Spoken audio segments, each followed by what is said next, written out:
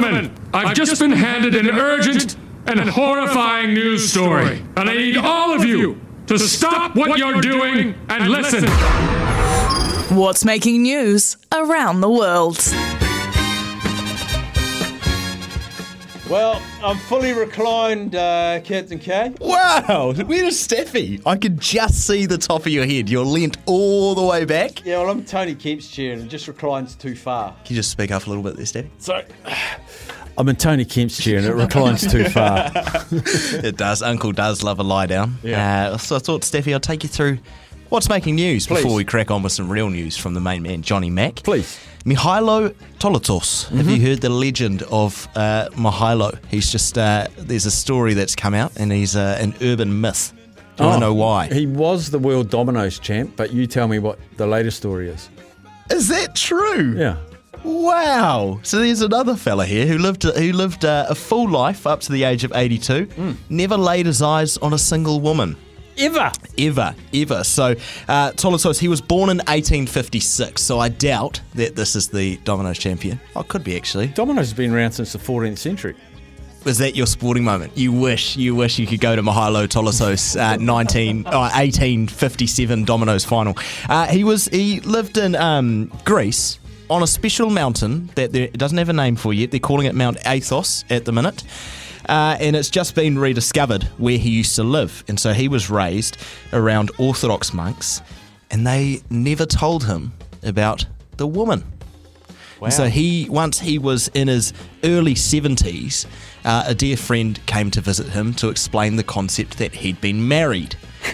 It was such a shock that Mihailo fell ill, and unfortunately only lived to the age of 82 after hearing about his first woman. So imagine going through your life and you just thinking everyone's a man. Well, he never left the mountain, and so it was just him and his monk peers around him his whole 82 years of life. Wow.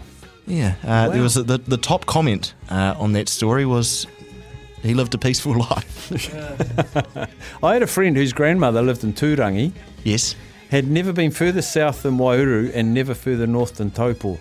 And she was 70-something. Part of me likes that, you know? It's just you're true to your area. Like, why would I leave? I've got everything I need here.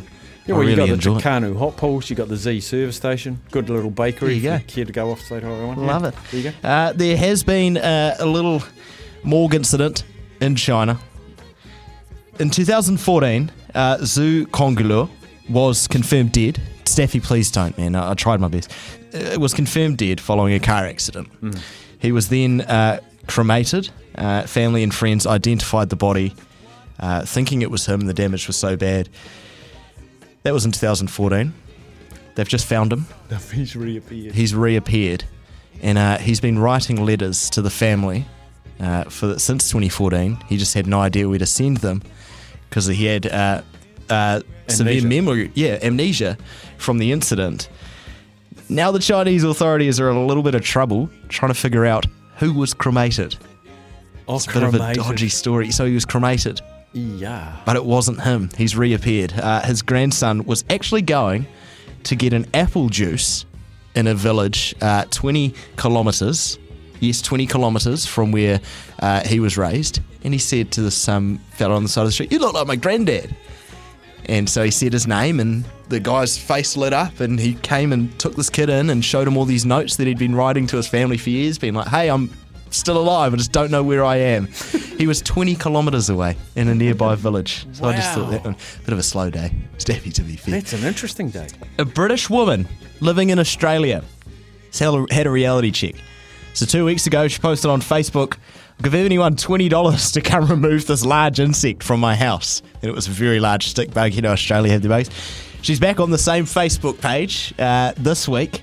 She's offering $50 for someone to come and remove a spider from her house. Only an hour later, a snake. So it's $100 if you can come and take the snake and a spider away from this British lady's home who's lived in Australia for 2 months. She's in the Sydney eastern suburbs, and according to the Daily Mail, the woman has posted on Facebook 3 times since arriving, all offering money to take out a pet or insect from her house. Wow.